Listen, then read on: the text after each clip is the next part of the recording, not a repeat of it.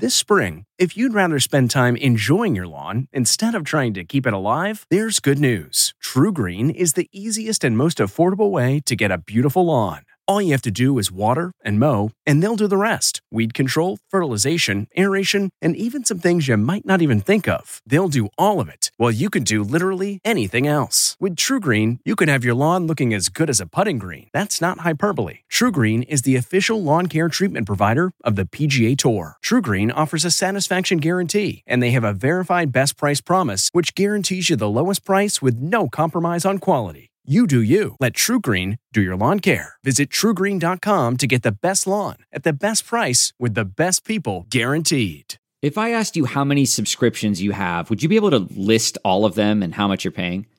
If you would have asked me this question before I started using Rocket Money, I would have said yes. But let me tell you, I would have been so wrong. I can't believe how many I had and all the money I was wasting. Rocket Money is a personal finance app that finds and cancels your unwanted subscriptions, monitors your spending, and helps lower your bills.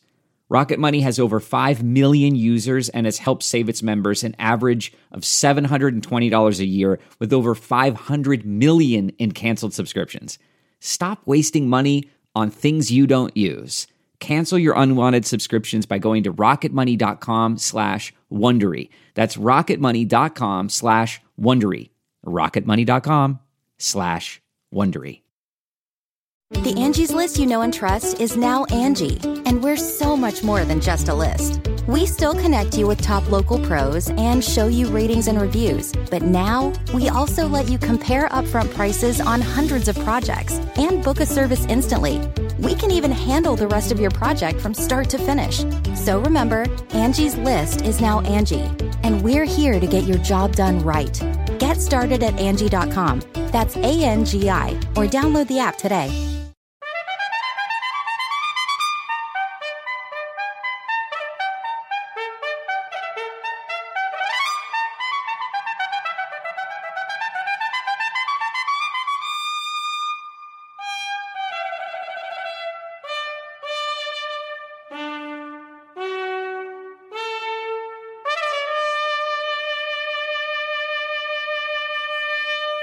Good morning. I'm Charles Osgood, and this is Sunday Morning. And not just any old Sunday morning. Today is Super Bowl 50, right here on CBS. From Levi's Stadium in Santa Clara, California, it's the Denver Broncos versus the Carolina Panthers to decide the championship of the National Football League. The players are pumped up. The balls will be very carefully pumped up. And as usual, the most pumped up of all, as Susan Spencer will report, are the fans. Today is our day. Is there anything more delightfully crazed than a football fan? Just ask the guys who lug their giant pizza oven to the parking lot for every home game. Awesome. Would you consider this an obsession? An obsession? What do you think? Is it an obsession? Yeah, we're pretty passionate about it. I'd say it's an obsession. What makes die-hard sports fans so die-hard? Ahead on Super Bowl Sunday. The call for the envelope, please, goes out at the Academy Awards 3 weeks from tonight. And Leslie Stahl has been talking to the man behind one of this year's most nominated films. When you're a poor kid from a poor family, and when a priest pays attention to you, it's a big deal. How do you say no to God? Coming up on Sunday Morning, Spotlight. Spotlight. Is this the tip line? You think he's got something? It's been called the best movie about journalism since All the President's Men. Right here. And it's the work of Tom McCarthy. Actor, writer, director, Jersey Boy, and Oscar nominee. Then it's on to an established star on TV, in the movies, and on Broadway. His name is Jeff Daniels. And this morning, he'll visit with our Anthony Mason. I'm sorry, what's your name again? Teddy. Jeff Daniels has been everywhere on screen recently. But only a few years ago, he thought his career was over. Well, I wanted to quit before I was fired or let go or dismissed or over. Then came the newsroom. It's going to come down, as it always does, to who shows up. And ever since, the actor's been singing a different tune. Jeff Daniels, ahead on Sunday Morning. just got kissed by the great abyss. The Super Bowls, ours that Doan will be showing us this morning, have nothing at all to do with football. I pushed the wrong button and I got sprayed. There are probably more buttons on a Japanese toilet than you could ever imagine needing. At least until you try one. When I used it for the first time, I was a little caught off guard by it, but after I got to use it, the more I used it, the more I liked it.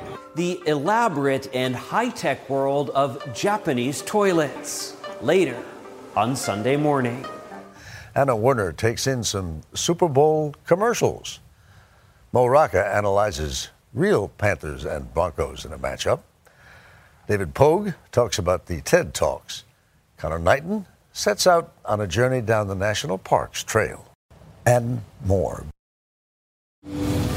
Ahead, the Boston priest molested kids in 6 different parishes over the last 30 years.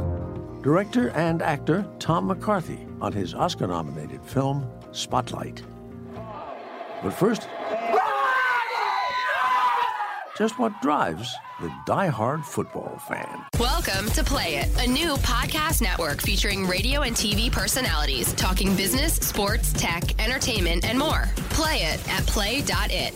Today is the day for the diehards. Die-hard football fans will be watching every second of Super Bowl 50 later today here on CBS. And mingling with them for our cover story is where you'll find Susan Spencer. Coach Bill Belichick. Love him or hate him, until the clock runs out on today's big game, the New England Patriots are still the reigning Super Bowl champions. And diehard fan Peter Carbone has been fired up all season. Notice the lighter? Literally, fired up. I'm usually up around 4, make a cup of coffee, I light a cigar, and once the oven's going, I'm happy. That's a 6,000-pound wood-burning pizza oven, emblazoned with the logo of his beloved Patriots. Now we'll get the oven floor between 650 and 800 degrees. Should be perfect. Perfect and portable. For 5 years, Carbone and his buddy, Rich Caterano, have lugged their lit oven to every Patriots game at Gillette Stadium, which is not exactly down the block. It's about 60 miles, I think. 60 miles? Yeah. You do this for every home game? Yes, in the playoff games, yeah. Like obsessed mailmen, nothing deters them from their appointed rounds. Now, it is pouring outside. It's 38 degrees. Does that put a damper on this at all? We're actually pleased with the weather today because it could wind. be a lot worse. And for them, nothing's better than this party in the parking lot. Game? What game? They've still got 4 hours to kill. An honorary fan? Yeah, you are. We're starting with chicken wings, Okay. pizza throughout the day. Yeah. We have a raw bar, Uh-huh. so we're going to be doing some fresh shucked oysters, lobster, shrimp. I have this feeling that you go through your week being normal, successful businessmen, and then on the weekends, blah. On the weekends, all hell breaks Yeah. loose. Right? Look at that. Awesome. Start by just sort of ticking off for me what you see as the traits of the real die-hard sports fan. Tribal animal, subconscious, instinctive tribal animal. Author David Ropeik is one of those animals, Not a conscious thinking, reasoning, oh, aren't we smart human? and he's written about this tribal behavior. We met him at a New York sports bar, of course. He says rooting for a team is deeply rooted. Oh, this is really powerful stuff. We do this in lots of walks of life, by the way. What kind of a fan are you? I can be rabid. Seeking out others who think as we do is just part of the survival instinct. Gender, location, politics, values, religion, we identify with a lot of tribes, but not so obviously. Sports? Team colors, warriors, songs, history, tradition. We won. The drive! And scientific research shows that winning can affect fans physically, too. Today is our day. Not even couch potatoes are immune. When our team is doing well during the game, our hormone levels, particularly testosterone, go up. And if our team loses, they go down. There's deep biological stuff going, and that affects mood. In case you're wondering what a spike in testosterone looks like, this is it. These are New England Patriots fans watching their team win the Super Bowl last year, their 4th win since 2002. But some 300 miles to the south, here outside Lincoln Financial Field, where the Philadelphia Eagles play, it is a totally different scene. As in, there is no scene. In 50 years, the Eagles have made it to the Super Bowl a grand total of 2 times. And both times, sadly, they've lost. How deep is your love for the Philadelphia Eagles? It is a deep, abiding, unconditional love. So Sunday isn't a normal day for me during the football season. But attorney Ellen Centaur calls it an abusive relationship, given the Eagles' history. What is game day like for you? Well, there's a lot of hope in the morning. Really a lot of hope. Then at the end of the day, I find myself at the bottom of a bag of Cheetos. Like, where did my day go? What's wrong with my life? And yet, she seems happy being unhappy. What about switching to some other team that wins occasionally? It sounds reasonable when you say it that way. You can't even get your head around it. Never. I couldn't look myself in the mirror. No. When she looks in the mirror on game day, she sees a grown woman decked out head to toe in Eagles earrings, an Eagles hair scrunchie from high school, and an Eagles jersey that she's been wearing since her daughter Scout was born 11 years ago. There was a game that night. I was fortunate enough to have a hospital that was accommodating and had a TV in the room so we could watch the game while she was being born. You didn't. Does your daughter realize that she was competing with the Eagles that day? She does. She has some resentment there. Today, Scout seems philosophical. What happens on game day? She watches the Eagles and then they lose. That's it? What kind of mood is she in? She's not in a good mood. She has lots of company. A new CBS News poll finds nearly 4 out of 10 sports fans say they, too, get depressed when their team loses. At least Ellen can turn to her therapist husband, Anthony Centaur. Let's go watch the Eagles lose. Who takes sports fan depression quite seriously. I was in session with a client, and he was telling me that his hockey team had lost the night before, and that since then, he had no appetite, and he felt all around miserable and sad. Because his hockey team lost. Because his hockey team lost. But after that day, I started seeing it more often. He says fans generally recover in a few days or weeks, and some just resort to denial. Author David Ropeek. Research shows that after your team does well, you say, "We won," first person. "We won the championship." You watch, dude. And if they lose, statistically, a higher percentage will turn to the third person. They're losers, and that ain't me. So this is Super Bowl Sunday. Mm-hmm. What advice do you have for diehard fans? Half of them are going to lose. One thing about these games is they're really emotionally charged. Mm-hmm. The networks do a great job of making every one of these games seem like the most important thing that has ever happened in the history of mankind. But even if your team loses, 99.9% of the things in your life are still unchanged, and it's going to be okay. And now, a page from our Sunday Morning Almanac. February 7th, 2009, 7 years ago today. Today, aerospace scientist Jack Cover died at the age of 88. Now, even if you don't know his name, you surely know the name of his invention. It's an acronym inspired by the science fiction story Tom Swift and his electric rifle, which, with a tweak, becomes the word taser. The taser applies an electric shock in one of two ways, either through direct contact with the skin or at a distance through a pair of wired darts fired by compressed air. The idea of using electricity to incapacitate at its core is frankly a beautiful and simplistic idea. Rick Smith and his brother Tom talked with David Martin for a 60 Minutes story back in 2011. They founded Taser International in 1993 after acquiring the rights to Cover's invention. They even videotaped taser tests they did on themselves. He's going to tase a 72-year-old woman. Videos of taser use on unwilling subjects have become YouTube sensations, including this one of a protester at a John Kerry event. Don't tase me, bro! At the University of Florida in 2007. Ow! Ow! And the controversy goes on. Amnesty International has recorded well over 500 deaths from U.S. police taser use since 2001. a figure the manufacturer and its defenders vigorously dispute. They argue that most of the deaths can be blamed on other causes, such as drug use or other factors.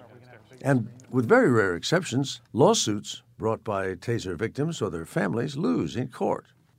With police body cameras, now an expanding part of its product line, Taser International reported some $50 million in sales for the third quarter of last year. As co-founder Tom Smith told 60 Minutes back in 2011. We believe in what we are doing. We have changed the world. Very few people can say that. Coming up, Super Bowl contenders, advertising division. Welcome to Play It, a new podcast network featuring radio and TV personalities talking business, sports, tech, entertainment, and more. Play it at play.it. So which commercials will score big tonight? Here's Anna Werner.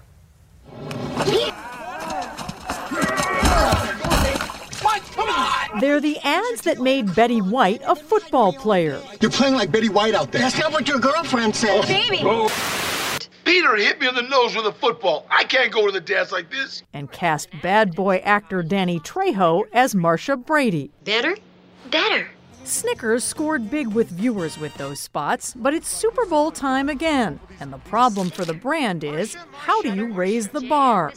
That's the challenge for Peter Kane, who directs the Snickers campaign at ad agency BBDO. People want something new, like they don't want the same old thing. So we have to kind of work within the structure we have, but try to bring it to life in new and different and surprising ways.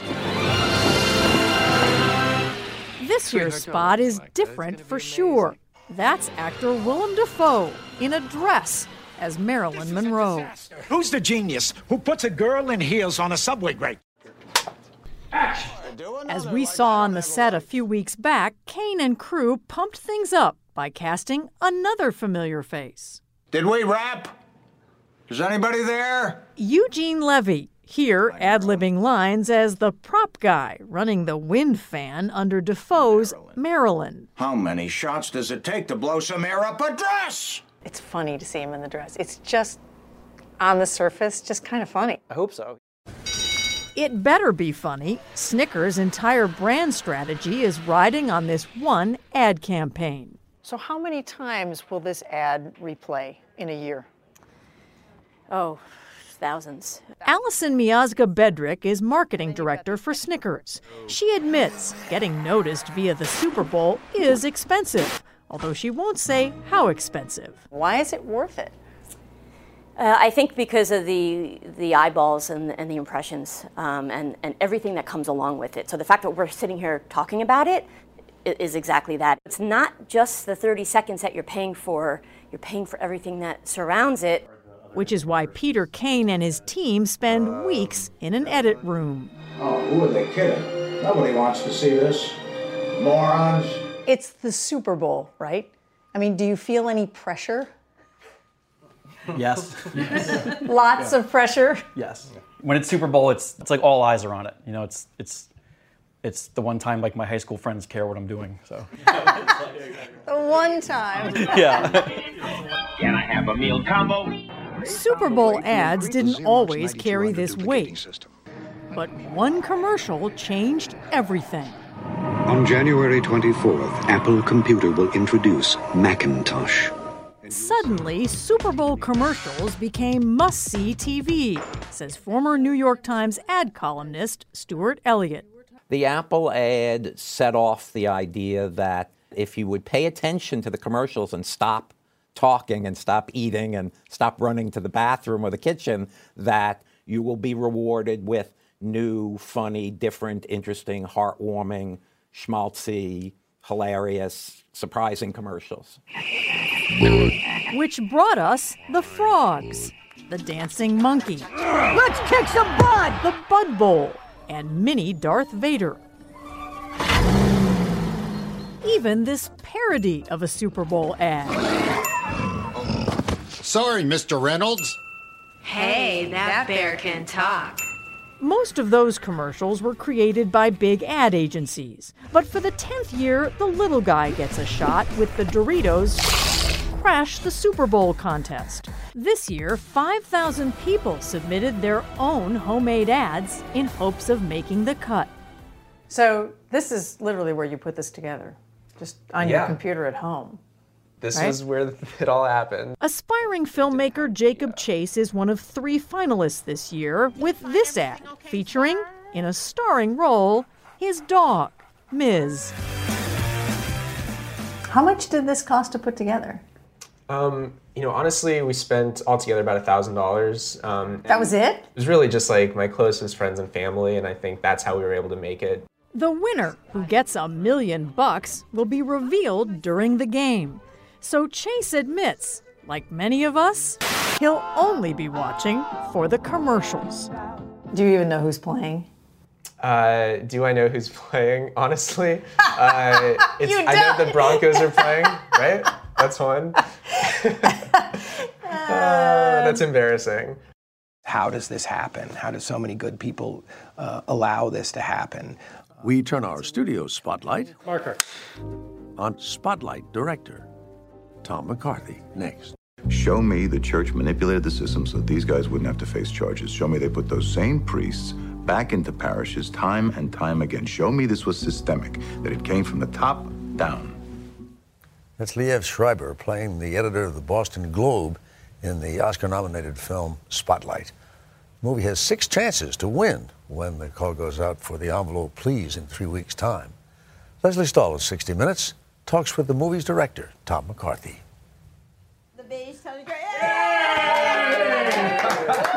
It was a big day for Tom McCarthy. Oh my gosh, A day last month when he celebrated all the Oscar nominations for his film, Spotlight. Congrats. This is his family gathered at his mom's home in New Jersey. Just another morning with a camera crew. This happened just this morning. Just this morning, hours ago. The nominees are They had good reason to be happy. Tom McCarthy for Spotlight. Tom McCarthy. Spotlight? Spotlight. 6 good reasons. And finally, the Best Picture nominees. Spotlight. On top of Best Picture, McCarthy was nominated for co-writing the screenplay and directing the film. Why do you think it struck such a chord? It doesn't have any shooting. It doesn't have any violence. It doesn't have one single love scene. No. There aren't monsters. No. Well, there are monsters of sorts.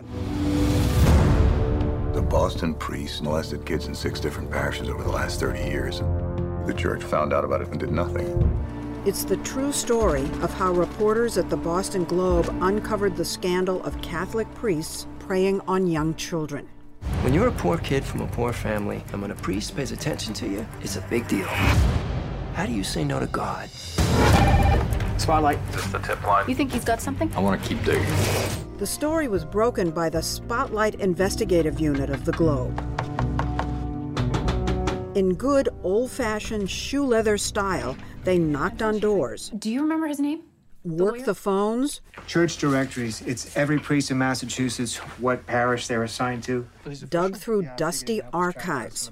We really kind of geeked out on the specifics of it, on the details, to good, solid investigative reporting. We shot in the Boston Globe Library, which looks exactly like that, and going through the old clips and pulling clips and paper. So we can find out where any priest is at any given year? Yeah, I got him here. Down in the bowels of the Globe, looking at directories published by the Catholic Church, and then devising a way to work backwards from them to locate priests. And as they said, it was very tedious and hellish work that they had to do, but it proved incredibly fruitful. Oh, yeah. Boots on the ground journalism. To write the screenplay, McCarthy put his own boots on the ground for 3 years, traveling to Boston with his co-writer Josh Singer, interviewing everyone involved in the original 2001 investigation that won the Boston Globe a Pulitzer Prize. You really did do reporting. You did an investigative reporting job to write the screenplay. We did. There was really, because we really had no source material, which is important to remember. The reporters hadn't written a book about their investigation. Right. So we had nowhere to go. Like all the President's Men. You didn't have the blueprint. Yeah, I'm still angry at those guys for not doing it. It would have made the job a lot easier if we could turn to chapter 20. original documents, contemporaneous emails. The real head of the Spotlight team, Walter Robinson, says McCarthy was as thorough as a star reporter. They did, I swear to God, some days, I think, as much or more research about what we did than we actually did back in 2001. It was exciting and it was surprising, and we thought, wow, this little bit of buzz we're feeling right now, this is what reporters feel. He kept reams of his research in a cramped, unglamorous office on the Lower East Side of New York, including transcripts of interviews he conducted with survivors. Do not call them victims. That's something that they corrected us on early on. They like to be called survivors. Yeah, because the victims are the one that don't survive. Survivor Joe Crowley was raped by a priest when he was 15 years old. It was one of those interviews that as I was getting ready to go downstairs and meet with him, I started getting nervous. Really? You know, I just didn't know what to expect. In the interview, Tom relaxed Crowley by asking about his first meeting with Spotlight reporter Sasha Pfeiffer. Talking about this stuff with someone you've never met before, so the more I told her, the more questions she had. Can you tell me specifically what happened? Specifically, he molested me. The Spotlight investigation ultimately exposed more than 200 priests as molesters and led to the resignation of the cardinal in charge of the Boston Archdiocese. Mark my words, Mr. Resendez. If it takes a village to raise a child, it takes a village to abuse one. The movie suggests that plenty of people in Boston knew something terrible was going on and did nothing. They knew, and they let it happen. 2 kids. Okay? It could have been you. It could have been me. It could have been any of us.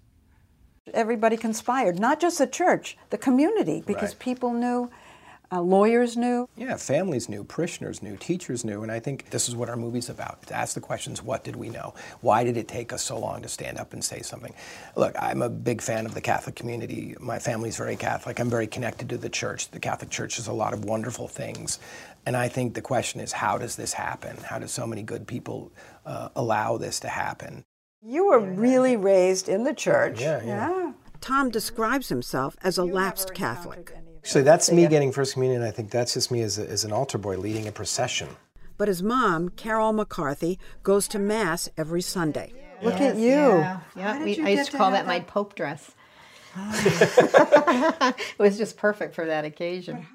Tom made a special trip home to tell his mother what he was working on. Did you try to discourage it?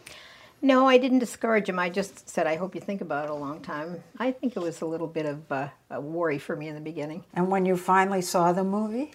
I was excited to see it. I watched it and it was very uncomfortable for some reason. I thought, wow. She didn't warm to the movie until your local parish priest went to see it. He did, and he was very, very helpful because he said it was very well done. So I felt good about that. Most of McCarthy's earlier films were easier for his mom to love. Oh, look at this one. Oh, yeah. You and Peter Dinklage. Oh, right. That's on set of The Station Agent. Man, I haven't seen that picture with a pony. Kind of where it all began. The Station Agent, back in 2003, was McCarthy's first film as a writer and director. For his friend Peter Dinklage, now star of Game of Thrones, it was his breakthrough role. After that, McCarthy co-wrote Up. So long, boys! Stay in this, okay? This is your place. Wrote and directed Win-Win. But if you have a feeling you've seen Tom before, it's because he was and is an actor. I'm with the Baltimore Sun. Can I talk with you a minute? The role that prepared him, in a way, for his work on Spotlight was in the HBO series The Wire. This is Scott Templeton. He'll be working the story with me. And you played a reporter. Yep. We can't do much with the story unless we give it enough juice. Sleazy reporter, but nevertheless a reporter. That's a judgment, Leslie. That's a judgment. But well, what would you say? You'd say sleazy. I right? would say ambitious. Dishonest. I would say motivated. I would say cutting corners, telling falsehoods. Every last word is in my notes! Making up characters, making up dialogue. I would say I won a Pulitzer Prize, Leslie, on that show. Right here, please. Right here. And now the multi-talented McCarthy may win a real Oscar or two. I'm really excited, not just for me, but for everyone who works on the film, right? That said, look, there comes a point where I've got to stop talking about myself and stop talking about this movie, and I got to get back to work. Coming up, depending on the day that you pick, you can have the top of the mountain to yourself. On the trail at Acadia National Park. Welcome to Play It, a new podcast network featuring radio and TV personalities talking business, sports, tech, entertainment, and more. Play it at play.it. All this year, we've asked our Connor Knighton to head out on the trail. It's an appreciation of our national parks in this, their centennial year. And to begin, he's out at our easternmost park, Acadia, near Bar Harbor, Maine.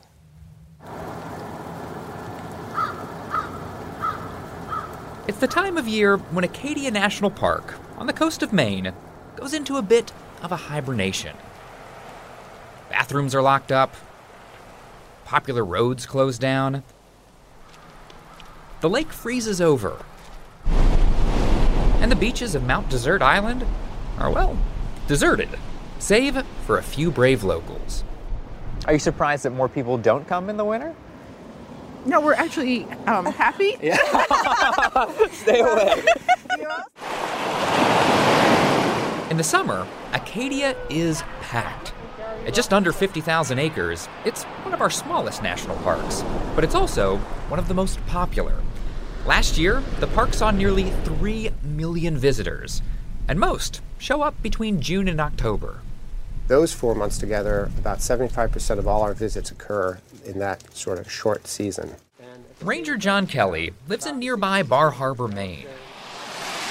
In the off-season, the ice cream stores boarded up, most of the hotels closed down, and the few restaurants that stay open cater to a mostly local crowd. In the winter, I think a lot of the locals feel a bit relieved to have a change in pace and get to enjoy the park as more of their backyard. A century ago, a group of residents banded together to give some of their backyard to the federal government for protection, making Acadia the first national park created entirely from private land donations. Summer resident John D. Rockefeller Jr. gifted 10,000 acres to Acadia and funded the construction of a network of carless carriage roads. During peak season, the road to Cadillac Mountain, the highest point on the eastern seaboard, is typically packed full of cars and tour buses. But when the road closes, depending on the day that you pick, you can have the top of the mountain to yourself. Taking in a Cadillac sunrise is one of the iconic experiences of the park. But it's only during the colder months when the mountaintop actually takes top billing. From early October to early March is the first place where the sun hits the eastern United States. It's an early riser's dream, a chance to catch the first rays of sun in the country before anyone else.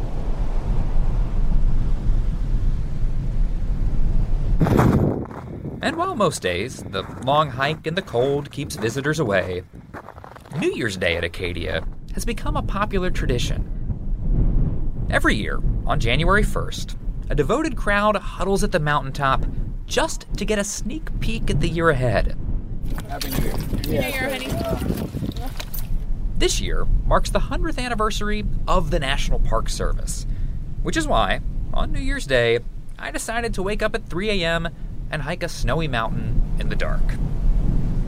All this year, I'll be headed out on the trail, traveling the country, telling some of the stories behind our national parks. I figured this was the perfect way, and the perfect day, to get an early glimpse at what 2016 might have in store. And from up here, it looks pretty spectacular. Super Bowls are anything but a one-day-a-year phenomenon in Japan. Just ask Setone. Japan, of course, is known for robots, sushi, and cherry blossoms, but something else, too. I read online before I came here. So. You read about their toilets? Yes. Indeed, in Tokyo, we found visitors marveling at Japanese toilet technology. I think they're the greatest thing in the world.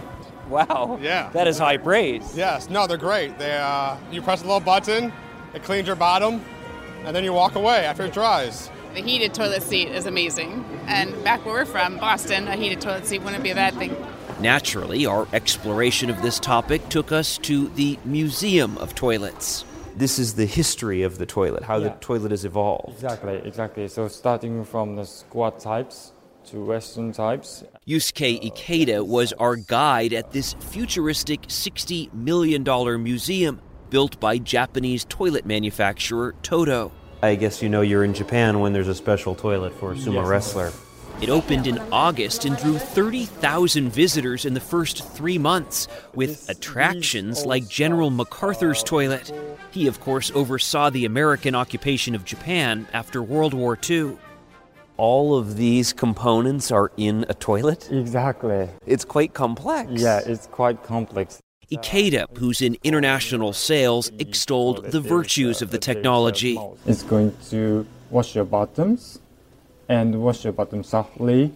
In addition to the heated seat, the lid opens and closes automatically. No more leaving the seat up. Yeah.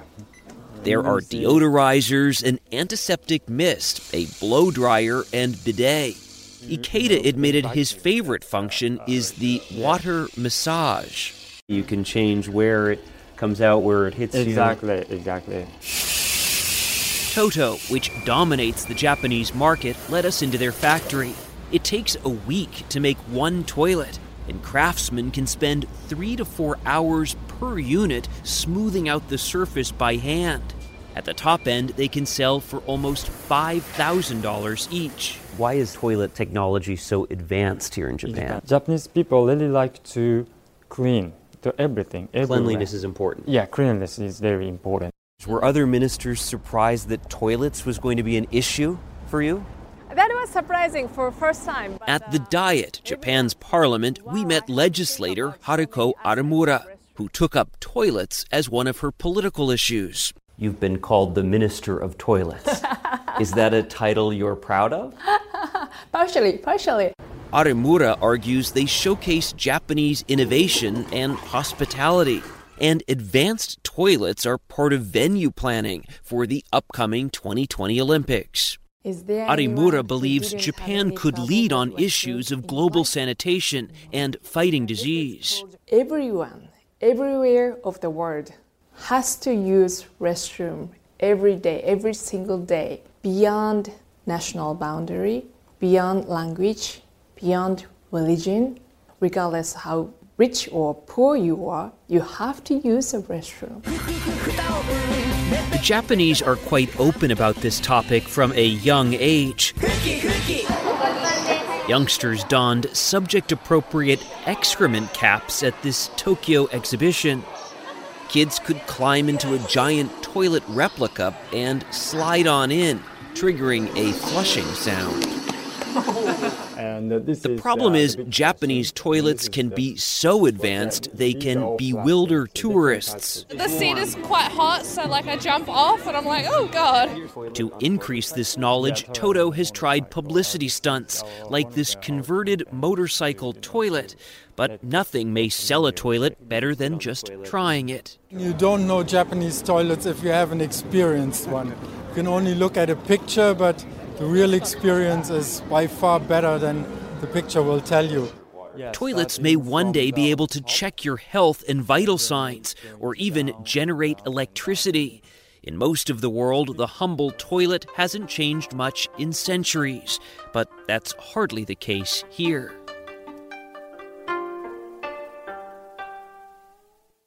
Okay, good. Just ahead. If I've only got a limited amount of time left, why would I want to spend it feeling sorry for myself? Steve Hartman with a coach who doesn't know the word quit. Welcome to Play It, a new podcast network featuring radio and TV personalities talking business, sports, tech, entertainment, and more. Play it at play.it. The Mr. Lucky of this year's Super Bowl may strike you as an unlikely one until you get to know him the way Steve Hartman has.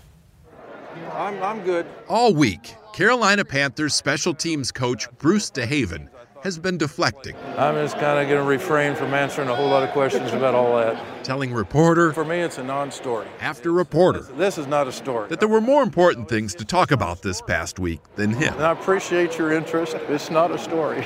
But in the one interview he did sit down for this week, I learned Bruce DeHaven knows a lot more about what it takes to win at football than what makes an important story. Well, in terms of what's happened to me, if I've only got a limited amount of time left, why would I want to spend it feeling sorry for myself? Sit! Last spring, at the age of 66, Bruce was diagnosed with an incurable form of prostate cancer. Right in here we go. Obviously, that diagnosis would have driven many people into retirement, but not Bruce. In the end, I wanted to coach. And why does coaching win out?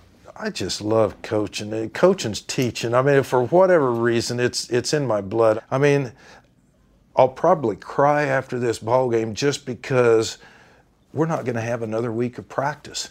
Set. In fact, he loves practice so much, he actually scheduled his cancer treatments around it. Never missed a single day of work all season. Yeah. Some guys got to work for a living, don't they? Yeah. I find myself lingering after practice, thinking about, I want to make a little picture here in my mind in case I'm not doing this soon. He knows this could be his last year. And given that perspective, you'd think the Super Bowl itself wouldn't matter as much. But don't talk to Bruce about the prospect of losing. I wouldn't even want to think about that. You're telling me it still matters. The game still matters who wins and loses. We're all in the same position. None of us are going to get out of this thing alive. And if you can get out with the Super Bowl ring, all the better. That is way better. Yeah, way better. As you've probably figured out by now, Bruce is, and always has been, one of the nicest guys in the NFL. Players like wide receiver Corey Brown adore him. It's like a grandpa to me, you know what I'm saying? He's a guy that I care about. The difference is, this season, everyone has been going out of his way to tell him that. When Lou Gehrig said, I feel like I'm the luckiest guy in the world, I mean, I can understand what he meant. You just have no idea how you've touched people sometimes. And if it hadn't been for this, maybe I'd never have known this. So says the man, with no story to tell. There is absolutely no evidence to support the statement that we're the greatest country in the world. Coming up, actor Jeff Daniels, from the newsroom to the Broadway stage. Mockingbird, don't everybody have you heard? It's Sunday morning on CBS, and here again is Charles Osgood.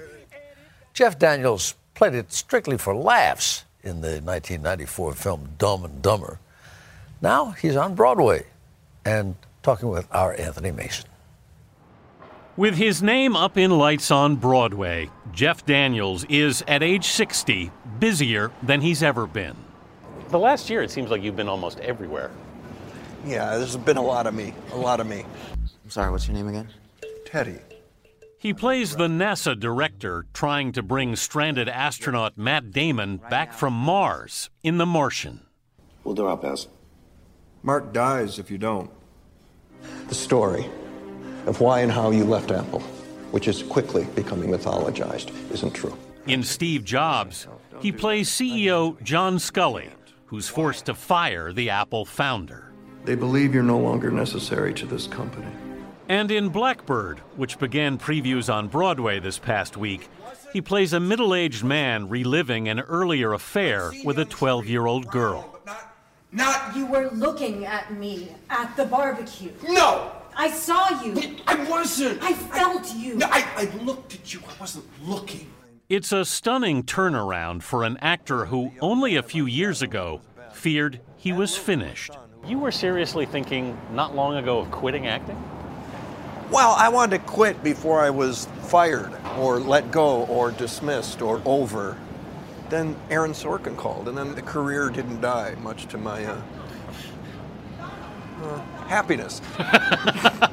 The health care law hasn't taken effect yet. TARP was signed into law by George W. Bush. Name me the freedoms that In 2012, Sorkin, the creator and writer of The Newsroom, offered him the part of anchorman Will McAvoy in the HBO series.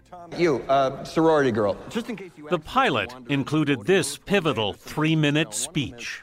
There is absolutely no evidence to support the statement that we're the greatest country in the world. We're 7th in literacy, 27th. Were you kind of nervous about that? On the way to the set, Aaron pulled me aside and said, just, as important as this speech is to you, it's twice as important to me.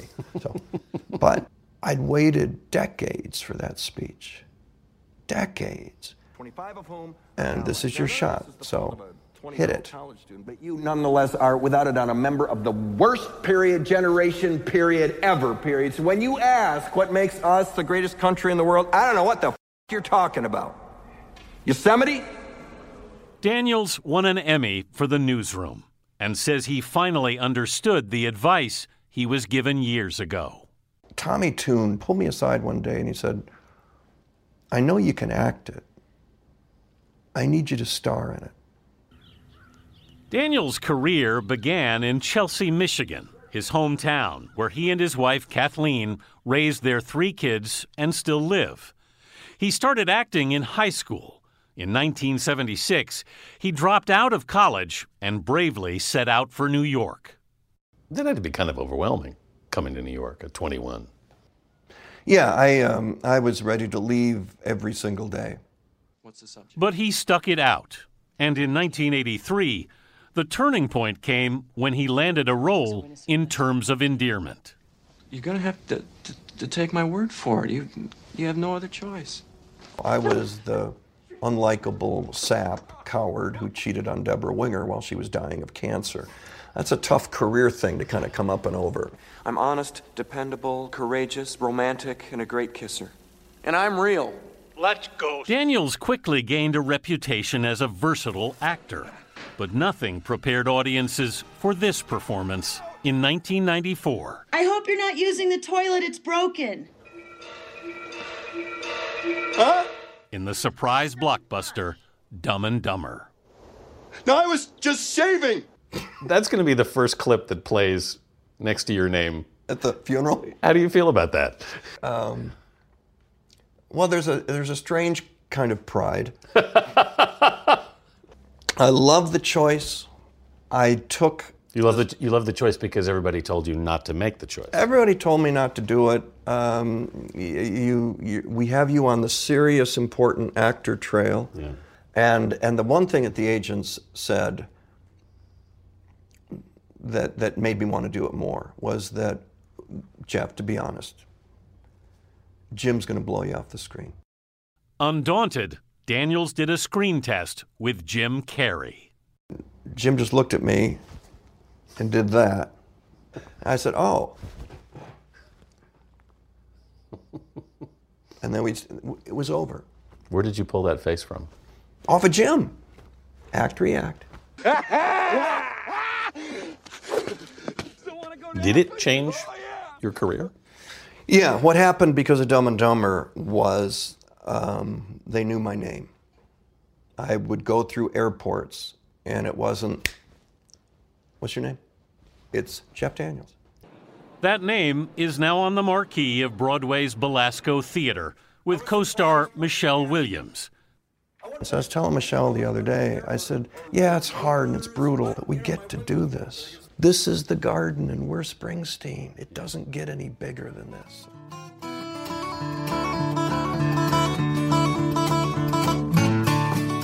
Actually, Jeff Daniels has a little Springsteen in him. For more than a decade, he's been a touring musician in between acting jobs. It's a hard road I'm traveling, but I come too far to turn myself around. And I do enjoy it because there's no editor, there's no director, there's no anything else except me. All right, here we go. I don't know where I'm going, but I'm going where I've never gone before. This past fall, Daniels went out for 5 weeks with a backing band led by his 31-year-old son, Ben, who he taught to play the guitar as a teenager. I got to imagine going out on the road now with your son is pretty great. you never know how kids are going to turn out. You know, is prison, I mean, what? You just don't know.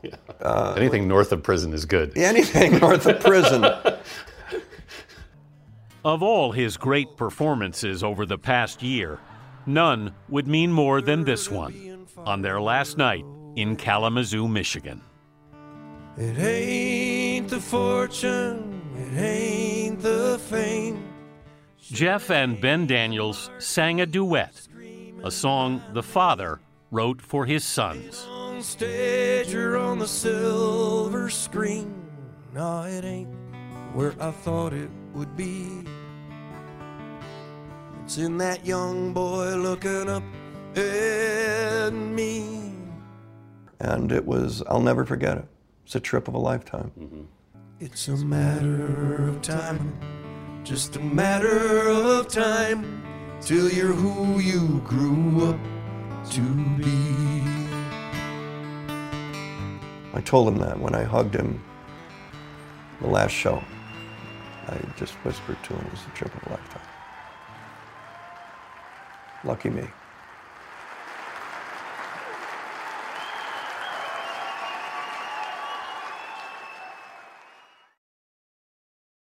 Ahead, real panthers that helps them grab a hold of a prey as they crush their skull. versus real broncos. They'll turn around and kick them.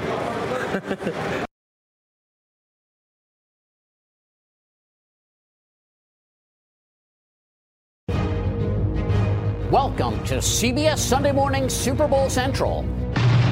I'm Mo Rocca, and I've got the latest on the matchup everyone's talking about. The Broncos versus the Panthers. Wait, stop everything. Who are these guys? I said Broncos and Panthers. That's more like it. A panther in the Western Hemisphere is just another name for a black jaguar, a rarity among an already endangered species, and the fourth most popular team mascot in America. Alan Rabinowitz is an expert on big cats. I think it's the most powerful symbol a sports team can possibly have, because it's not just about strength and size and aggression. It's about thought and cunning. Everything about them says that I am the top predator in all of Americas. These guys are the third largest cat behind tiger and lion. In America, they are the biggest cat. Farshid Merdadfar is a curator at the Memphis Zoo, where we met 13-year-old Maya. When you see the tail kind of twitching a little bit, there's a little bit of excitement going on over there. So she's a little bit excited, but she's relaxed. She's a happy cat right now. She's a happy cat. Would it ever be possible to go and stroke her? I would definitely advise against any bodily contact with this animal. Just like your house cat at home, they need to sharpen their claws because that helps them grab a hold of a prey as they crush their skull. Crushing your skull is just one injury you might sustain riding a bronco, which is a horse that's been bred to buck. Can you walk amongst the Panthers like this? No, that's what I'm saying. Jim Gay is the producer of the Fort Worth Stock Show and Rodeo. Horses are just superior athletes. The stamina they have, the agility, it's what conquered the West as a horse. But these guys here aren't all guys. They're male, female. This would get into a little difficult subject, but there are some that are gilded, which would be castrated. Correct. And they are the majority of the horses. So why don't they call the team the Denver Geldings? Well, I don't think none of them football players are. So when these animals go paw to hoof, how do they compare? When it comes to speed, no contest. The Panthers will dance and prance past those Broncos faster than you can say glue factory. But what the Broncos lack in horsepower, they make up for in sheer mass. Don't buck with these guys. So what are these animals eating?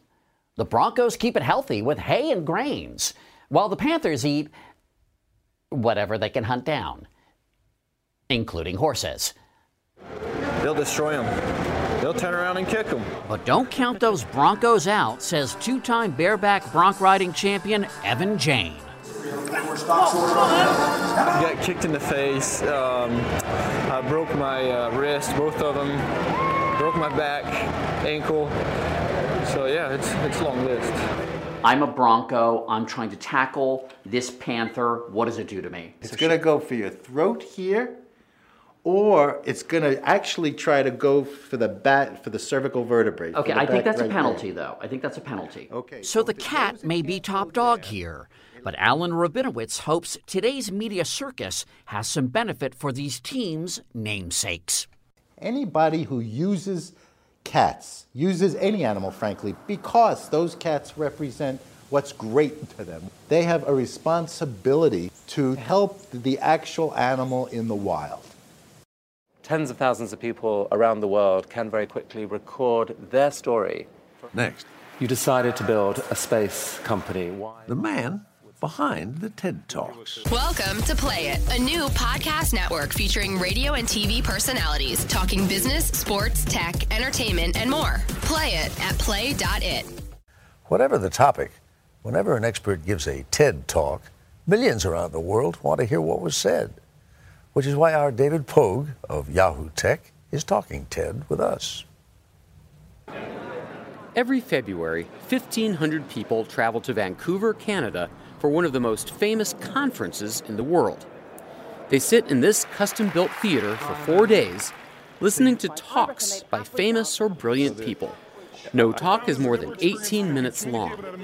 Tickets cost $8,500, and it's sold out every year. This is the TED Conference. TED stands for Technology, Entertainment, and Design. The conference begins again next week, this time with speakers like Al Gore, Norman Lear, and singer John Legend. We are also influenced by our nonverbals. But if you've ever seen a TED Talk, it's probably not because you went to the conference. It's probably because you've seen one of the talk videos. Imagine that you were a bloodhound dog. Today, 3 million people watch TED videos every day on TED.com, YouTube, Netflix, and even on airplanes. About 1 billion views a year. And it's all for free. These talks spread because people want to share them. They're excited by the ideas. Chris Anderson is the curator of TED. He owns and runs it. He's a believer in TED's slogan, "Ideas worth spreading." But you sell tickets to a conference. Right. And now you're giving it away. Right. So that part was definitely scary. But the effect of doing this, of giving away our content, was to dramatically increase the demand for the conference. It was surprising and wonderful. But there's another TED effect. The effect giving a talk has on the speaker.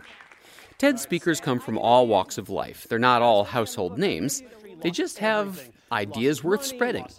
Even I've given a TED talk or two. Duke professor Dan Ariely has spoken at TED 7 times. Are you ever recognized in public from somebody who's seen the talks online? Yeah, maybe once a day on average. People come and they say, I really like the research. It really touches me. Or social progress expert Michael Green. We've got people who are saying, you are a serious partner we want to work with because we know this is a credible idea because it's been on the TED stage. In 2012, author Susan Cain gave a TED Talk about the power of introverts. Introverts were pretty excellent just as they were, but for years that's been watched online about 13 million times. You know, you have a TED Talk and then suddenly everyone's inviting you to speak.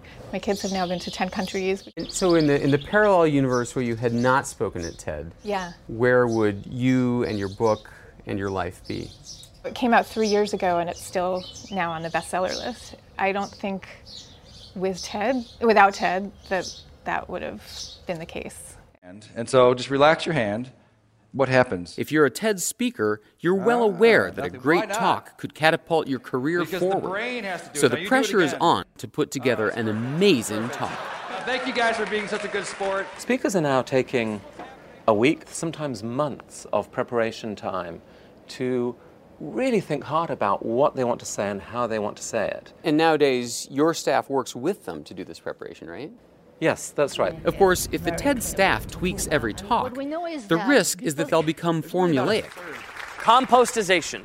In fact, TED Talks have become so distinctive that they've been parodied by TheOnion.com and Saturday Night Live. I grew up in a modest family.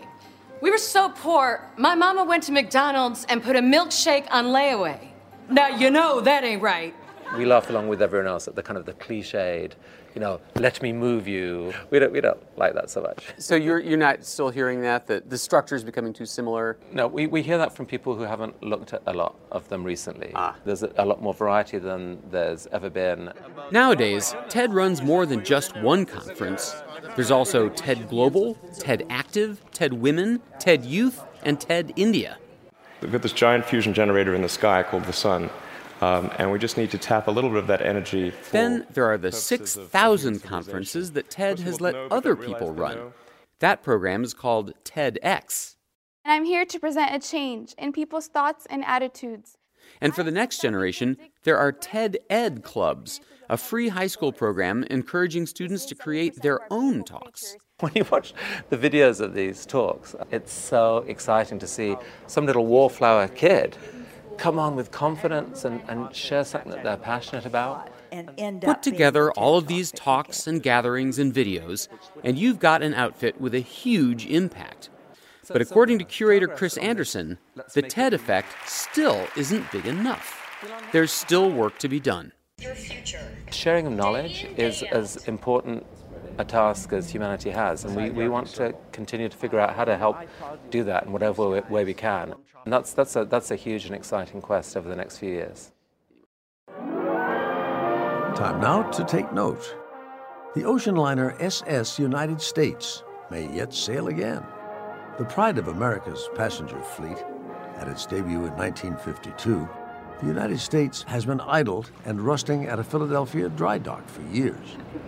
Now, this past Thursday, Crystal Cruises announced a tentative plan to refurbish it at a cost of $700 million. And we learned as well of the death of Maurice White, the founder of the band Earth, Wind and Fire.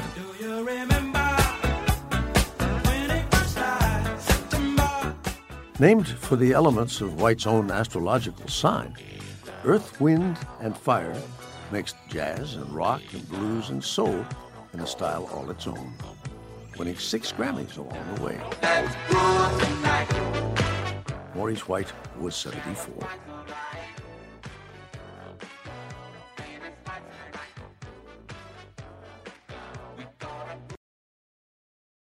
I'm Charles Osgood. Please join us again next Sunday morning. Till then, I'll see you on the radio. If you like CBS Sunday Morning with Jane Pauley, you can listen early and ad-free right now by joining Wondery Plus in the Wondery app or on Apple Podcasts. Prime members can listen ad-free on Amazon Music. Before you go, tell us about yourself by filling out a short survey at Wondery.com/survey.